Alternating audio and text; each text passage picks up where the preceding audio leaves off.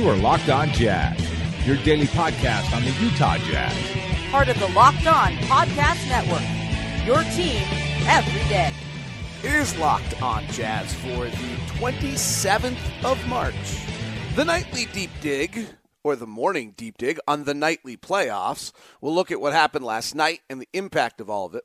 We'll digest a little bit more of the Nurkic injury and its ripple effect on things, so we talked about it a good deal yesterday. The Donovan Bridge dedication yields to a Donovan deep dive. Let's see how he's different or similar to last year. And the playoffs without LeBron and the Lakers as they come to town. It's all coming up on today's edition of Locked On Jazz. Pow! How are you? I'm David Locke, radio voice of the Utah Jazz, Jazz NBA insider. This is Locked On Jazz, your daily podcast on the Utah Jazz, giving you insight, expertise, geeky numbers about your Utah Jazz. You can get it every day. It's available on the new app, Himalaya. Have you downloaded Himalaya yet? I have. Enjoying it a great deal. The curated playlists are off a nice little touch. The layout looks good. We want things to look good. Good categories, good recommendations for you, little YouTube influencers, all different stuff at the new app, Himalaya. We're also available on Google Podcasts, Apple Podcasts, that's Apple Podcasts, as well as Spotify. And you can tell your smart device when you get in the car to play podcast Locked On Jazz. I'm the radio voice of the Jazz, Jazz NBA insider, hopefully bring you insight you cannot get anywhere else. You can follow me on Twitter at LockedOnSports. Bunch of things to do today. I think I laid it out there. We're going to look back at last night, talk a little bit about the night in the NBA, and then we will deep dive on Donovan and then kind of discuss the playoffs a little bit. So, all right, last night's ball games. There were three that impacted the Western Conference. The Spurs went to Charlotte and almost were very Spursian. They were losing much of the night and then outscored Charlotte in the fourth quarter to come back in a manner that and then you were certain by the time that they forced it to overtime. They had been trailing. Charlotte had been ahead by 8 or 9 and even probably in most of the fourth quarter after the Spurs had led most of the third quarter. And you were utterly convinced, of course, that once it went to overtime and the Spurs got back at it, that this was going to be a Spurs win, and it didn't happen that way. By the way, Kemba Walker hit a layup with 42 seconds left, and then DeRozan missed 2 shots late, one of them at the horn. Interesting little note in this game, by the way, Frank Kaminsky, who was kind of out there and gone and they'd given up on, is now suddenly playing 32 minutes a night and been really pretty good for Charlotte. 15 points, 10 rebounds, 2 assists last night. So it's interesting to kind of watch that. Michael Kidd-Gilchrist didn't play. Tony Parker didn't play. Jeremy Lamb, who was so great earlier this year, just played 21 minutes. So Charlotte's kind of in a weird place where they're playing some guys and doing some things. But Frank Kaminsky is actually playing fairly well. They didn't pick up his option. So he's, I don't know. It would be worth just kind of taking a look at, I guess, and digesting and understanding. But he's 7 feet. He's versatile. He does a lot of things on the outside. He shot 35% from 3 this year. He's not a player I ever thought out of college was going to be any good. But his last 10 games, he's been playing about 22 minutes a night. He has not shot it great in that whole stretch. He shot it great last night. He's been 39% and 30% for 3. Anyway, Spurs lose it 125 to 116 last night. And so that's the 32nd loss of the year for the Spurs. They're just not a good road team. They're 14 and 25 on the road this year. All right, so that was good for the Jazz. Boston and Cleveland played. We didn't really care. Orlando and Miami played, which is a pretty big game in the Eastern Conference. We don't follow as much, but Orlando jumped a half game ahead of Miami in the playoff picture with that win. Orlando has won 6 straight, being very un-Orlando Magic-like, and won at 104-99. That was the Chris Bosh retirement night. So that was kind of cool to see, and Bosh was awesome if you haven't seen the videos of that. It's pretty cool little event that they put on. Miami does those things well. Houston lost to Milwaukee last night. I don't think that impacts us a great deal. 108-94, and then the Clippers beat Minnesota 122 to 1-11, and Denver won, which I don't think impacts us at all. So if we walk through these things and just kind of go back to our little friendly, fun chart that we have and look at how it's playing out, it's so incredible that for the second straight year, it's virtually the exact same as what we have experienced. That so Denver beat Detroit. That was an 83% win probability. The 83% win probability games are now 23-3. Houston lost last night. It doesn't really impact things because it was a 32 win probability. Their teams are still 15-9 in those games, incredibly. San Antonio's loss wasn't that big a deal because that was a 40 win probability. And so we probably knew that was, that was probably, the Spurs have probably one other loss the rest of the way. They play at Denver on a back end of a back-to-back. And otherwise, I think they win out now. Now, I've said that about a few teams, and they didn't. And then the Clippers, though, that's incredible. The Clippers win a 26%. Now, Minnesota's not quite that anymore, but that was a 26% win probability for the Clippers. They have just been remarkable in this stretch and clutched up. And their next one is they play the Bucks. They are expected to lose to the Bucks. And they have a Rockets and a Warriors game before it's done, before they play us on the final night of the season. So let's look at where things sit. 538, we'll do 538 and Unpredictable today. 538 graphs, just nicer. That's why we use them. The Warriors are at 58, the Rockets and the Nuggets. The Nuggets are at 55, and the Rockets are at 52. So that loss slipped them back a little, but I just don't think it has an impact. The Blazers are at 51, but it'll be interesting to see. This doesn't equate for Nurkic being out. Jazz are at 50, which has us losing 2 more games the rest of the way, which if I'm going to say everybody else is going to win out, I would look at the Jazz and think that they're going to have a pretty good run here too. So I think that seems unlikely. And this one has the Blazers at 51. I mean, I would say with the Blazer injury that all of a sudden, and the Jazz probably having that tiebreaker, that home court in the first round is probably back in play if the Jazz win out. Well, it is definitely back in play if the Jazz win out. Oklahoma City is at 48. The Clippers are at 48 as well, and the Spurs are at 48 as well. So Unpredictable I love because they give us the odds and chances.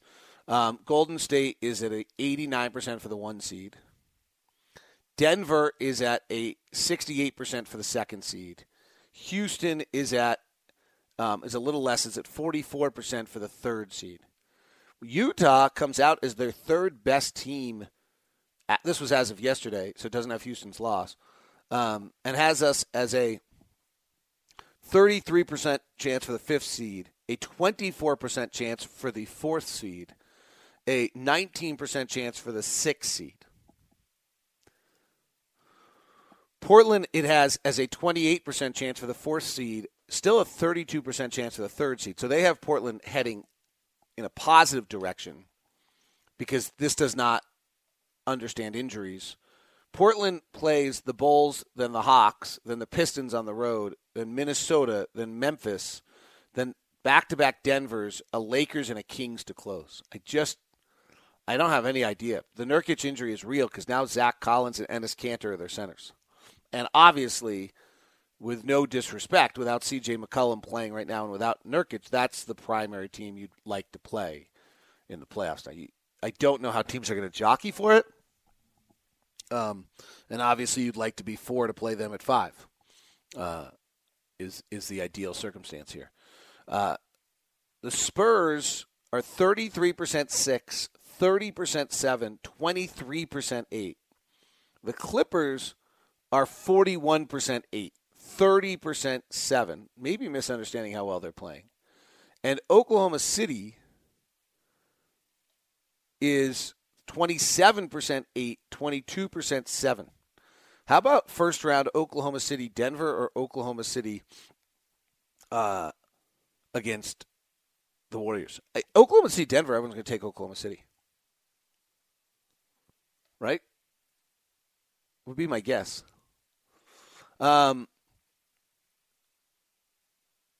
This system, by the way, has the Jazz as the third best team in the NBA right now. By far the best defensive team in the league. That's how they look at it. They have their own metric, which is offensive generic points favored, defensive generic points favored, generic over-under. Like what you're betting over-under would be against a league average team. And we're actually not very good at that, and then our win-loss.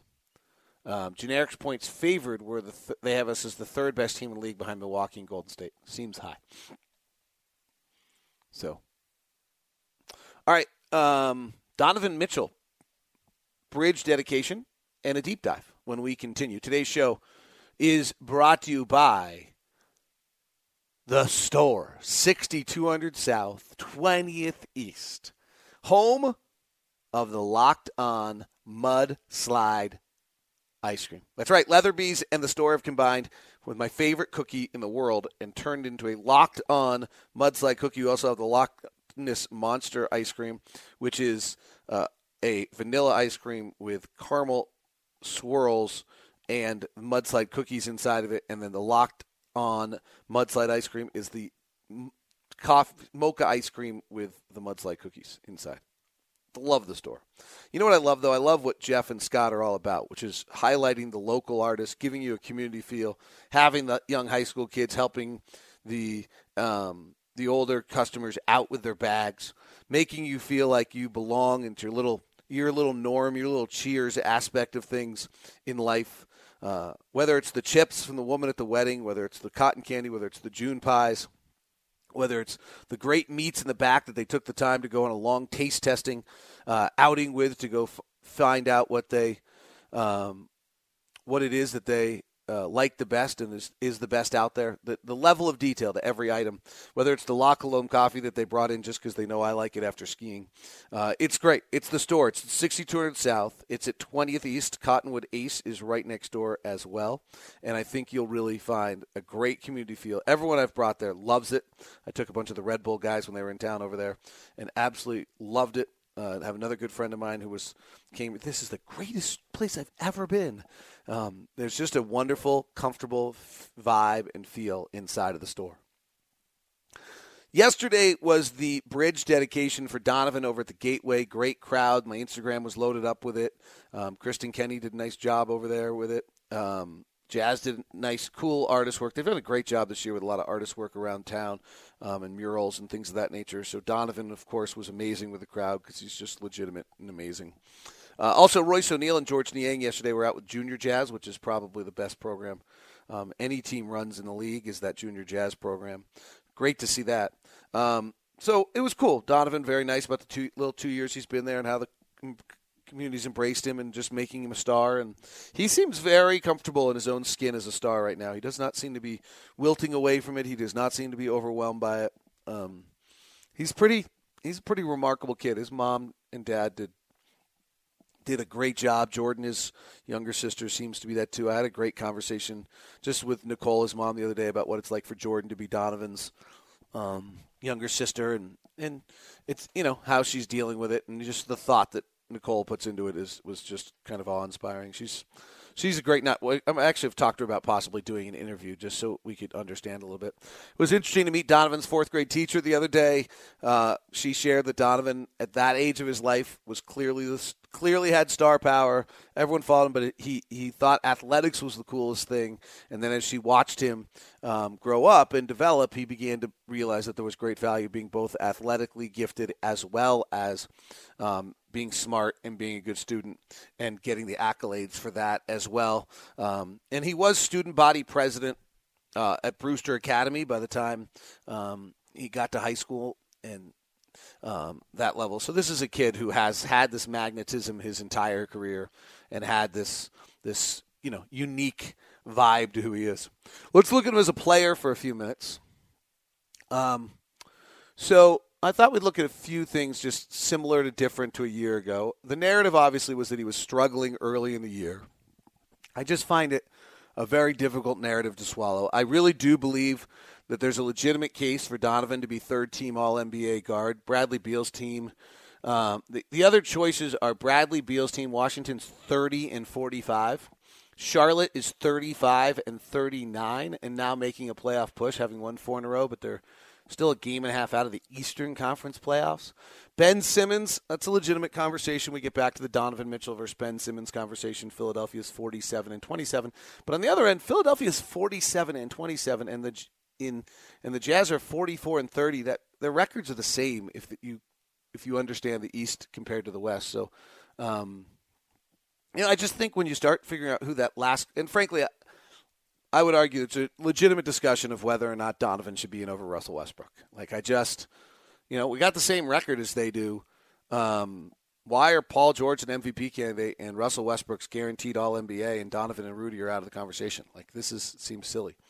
So Donovan's taking 3 more shots a game this year. He's playing the exact same amount of minutes load, and he's shooting the exact same amount of threes, making the exact same, shooting 0.2 less. So he's gone from 34 to 35% on his three-point shooting, which is worth noting. His effective field goal percentage is down a tiny bit, and we'll get to why. But his free throws are up 1.1, which is good. Worth noting, by the way, most players, I said this a lot during the offseason, do not make a jump year 1 to year 2, particularly players that jumped in the first year. So the expectation for Donovan to get better in year 2 is actually pretty faulty. He might get better in year 2 to year 3 when he has a second offseason. He knows how to do it. He didn't have a great start to his season. Now he has that understanding.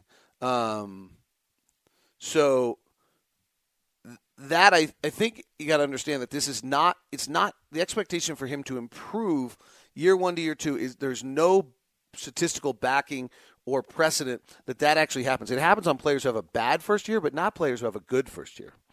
So he's taking 1.1 more free throws a game. He's grabbing 0.4 rebounds and is getting 0.4 more assists a game. That's actually considerable considering the fact that he's playing the exact same amount of games in what he's doing. So, I mean, if his per 36 minutes are just, which is basically his regular 100 possession numbers, are just up a slight bit. If you look at his advanced stats, his true shooting percentage is down 1 percentage point. And that's because the percentage of shots he's taking have become more mid-range based than they were in the past. He took 40% of his shots last year as threes. This year it's down to 34%. He's taking 13% of his shots from 10 to 16 feet. Last year was 10%. He's taking 23% of his shots from 3 to 10 feet, where a year ago it was 15%. That's the big change. That floater in the middle of the lane is the shot he has kind of gone to this year, and he's getting to the basket less, about 4% less of his shots, and he's taking about 6% less threes, and they're all happening in that mid-range. The problem with that is that he's not particularly good at that. He's at 35% on that shot.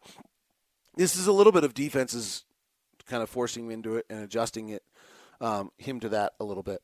The great sign, though, is that his free throw rate is way up. He went from and so that makes him a bit more efficient with his effective field goal percentage being down. His assist rate is up 1.5%, and his turnover rate is down 1%. His usage is actually up. He's actually shooting more this year than he did last year, which is hard to believe. So, an interesting little look at kind of what he's doing. His impact on the team is still great. It's not as dominant as it was last year. And he's played less minutes this year at point guard than he did last year. He played 34% of his minutes at point guard. This year he played 26. And we've had long conversations about that and what is best for him. Digging into the second tier, look at his numbers a little bit. And I thought some of the tracking stuff might be interesting to look at from one year to the other. His off-the-bounce three, he's taking 4 of them a game this year, and he's at 32.5%. He's taking 3 catch-and-shoots a game, and he's at 39.5%. So I've rounded up slightly, not on the shooting percentage, but on the numbers. Contrast that to last year, and he took 4 pull-ups a game at 29.3%. So that has gotten better. His off-the-bounce three has gone from 29.3 to 32.5. His catch and shoot, he's taking the exact same amount at 3 a game. Actually, not more. He was at 2.8. And he last year hit 40.6, and this year he's hit 39.5. So it's virtually the same. And I think that's kind of an interesting little mix. Is he using his possessions at different times on the clock? In other words, is he getting stuck with the late shot clock? Last 7 seconds of the clock possessions. This year he's used 19.4% of his possessions in that range.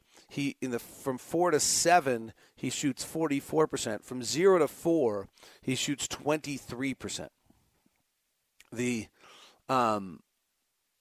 In 17-18, he used 18% of his shots in those possessions, so not quite. And he was 43 and 31. So he was actually a little better late in the clock a year ago than he has been this year. And then the last part is that his clutch numbers just are not particularly good this year. And we can look at that. We just go to him, and particularly late,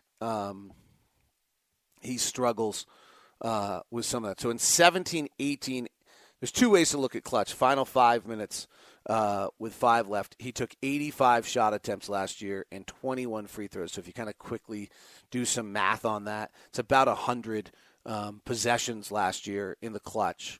And he shot 40% from the field and 27% from 3. This year, he's actually used a little bit more. He's gone to the free throw line more because he has 35 free throw attempts to 80 field goal attempts, so that's great. He's shooting 35% and 29% from 3. So it's actually pretty similar and probably equally as efficient when you get down to it. Now, you get down to those one-possession games, final 3 minutes, 3 left, and he slips a little bit. The whole team does, actually. He's at 29%, 11 of 38. He has gone to the free throw line 15 times, which is a lot in those circumstances, to his credit. And he's 3 of 13 from 3 for just 23% in the final 3 minutes of a game that's within 3. This is pretty small sample size theater, so you have to be a little careful with it. A year ago, he was actually 11 of 37 for 30%, but again, still struggled from 3, 2 of 14. So he's, in his career, 5 of 27 on threes in the final 3 minutes of a game within 3. Again, he went to the free throw line 14 times, though. So he's getting the line late in games in pretty impressive fashion. All right, so that's just kind of a deep dive. My overall take is I actually think he's gotten better, which is rare for someone to get better in their second season when they had a breakout first season. Today's show is brought to you in part by Slow the Flow. I've been asking you guys for all of the things you do.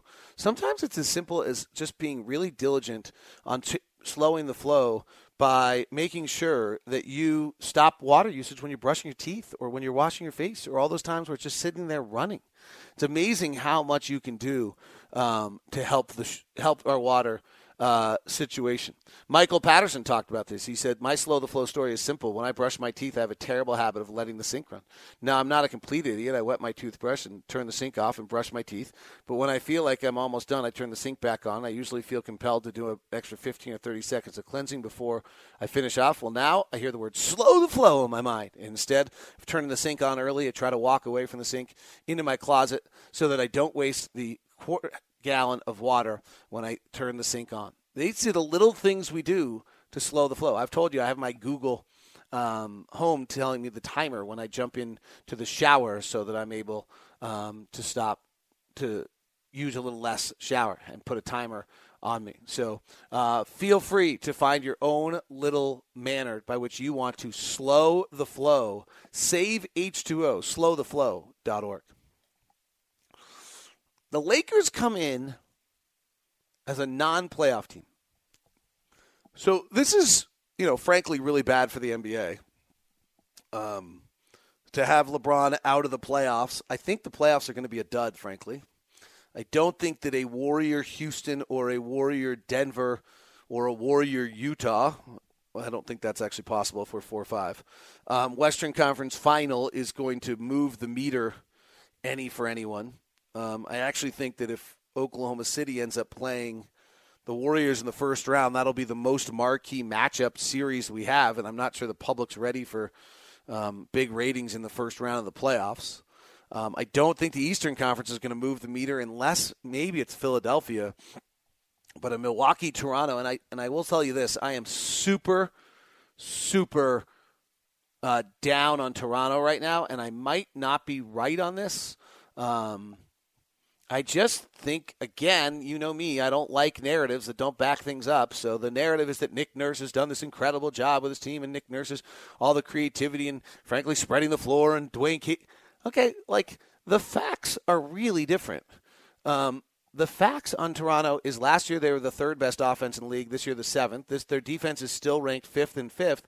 And then the one that gets interesting is we were just talking about final three, and I don't know whether or not, again, small sample size theater, so how much do you want to look into this? But in the final 5 minutes of a game within five, by the way, the final 5 minutes of the game within five, the Jazz offense is third in the league. It gets down to a single possession game. It gets a little ugly. Toronto's offense is 18th. If you go down and take this to a single possession game, so we're in the final 3 minutes within three. And again, sample size gets small here, so making a lot of observations on this should be one that the Jazz offense now drops to 21st in the league. Toronto's is 20th. Now, I think that's a concern for the Jazz, but I don't actually think the Jazz are about to win the Western Conference. I do think that Toronto is being talked about winning the East. The other one that's interesting is that Golden State has not been very good in this circumstance this year. But if you look at the worst teams in the league, there's something to this kind of setting where I think it tells you a little bit about who you are. The worst offensive teams are Chicago, Memphis, New Orleans, Minnesota. It's super interesting for, Karl Anthony Towns should be great in that circumstance. I mean, really, truly should be like the most unguardable player. Orlando, Dallas, Atlanta, New York, Miami, then the Jazz. So that's not great for us. We've only played 16 games that have done this, where the rest of the league is in the 30 range, where we've played far fewer close late games than anyone in the league again. Toronto is then 20th. Oklahoma City is 19th. There's something that I think should be concerning on that. The other one that I would say is a little concerning to me in this is Denver. In 34 games, Denver's 25-9 in games that have been decided by one possession, or that were within one possession the final 3 minutes, have a defensive rating of 74.6. The league average offense is 110. The league average offense late in the game is 106. How is Denver's defensive rating 74.6? To me, that's getting lucky. And I don't think you get lucky in the playoffs. And if you look at it, let me see if I can find this for you. There's a crazy number here. Even if we just do the clutch, which is the final 5 minutes left, opponents' three-point shooting against Denver is 21%. Now, to Denver's credit, they're not getting a lot off, but 21%. Denver deserves credit for not allowing a lot of them, but 21% is getting lucky. In the final 3 minutes of a game that's within three, opponents against Denver this year from three-point range are 7 of 45. No, 7 of 36. They're 7 of 45 against the Clippers. It seems the league average is 33%. Again, we're not as good in these times. Teams shoot 43% overall in this and 33% from the field. We're not as efficient. That's why Donovan's numbers were low, but if you look at his clutch numbers of 40 and 30 in the league average, it's right around where teams are. it jumps out to me. Jazz have it at 38 and 31, so that's close. It just jumps out to me that the Clippers are sitting around with teams going 7 of 45, and Denver teams have gone 7 of 36. I don't know if I think that lasts. The Clippers, interestingly though, have not gotten a lot of. They're 19 and 9. They're not 25 and 9. And then there's that weird thing, by the way, that the league average team has played 28 of these games, and the Jazz have played 16, which is the second year in a row. Last year, for the season, the league average team played about 31 or 32, as you'd suspect, and we played 24. Same thing, by the way. League average shooting last year in the circumstance was 40%, and three-point shooting was 30%, 29.3. That's kind of how it was. And it would lead me to believe, by the way, that one year, I think maybe part of, to Denver's defense, last year Denver got unlucky. Teams hit 39% of shots late in game against them from three. So maybe maybe this is just small sample size theater and everything's equalizing out. But we'll see. All right, those are some thoughts for you on the playoffs, on some teams. It wasn't entirely where I was going, but the Lakers are in town. I haven't seen the latest. The word I had yesterday is LeBron was not coming to town, and it's so early this morning I forgot to check. So let's I don't see I didn't see any news of. He had a big game last night though. He had 23, 14 or 7 and 14. So I don't know. I haven't seen the latest on whether he's coming to town, so I don't have that for you. Have a great one. By the way, Epe's Book Club last night was great, so go look at hashtag Epe's Book Club. MLB is out there for you. Sully, Paul Francis Sullivan does a fun job with Locked On MLB podcast. If you're a baseball fan, go check that out. It's all. Tell your smart device to play Locked On MLB, or go to Himalaya and check out the new app with their curated playlists, all of their fun little things that they've done to make it. It's got a great look, super search engines to it, plays beautifully. Check it all out at the new app, Himalaya, available on Apple Store or your Google Store. Have a great one.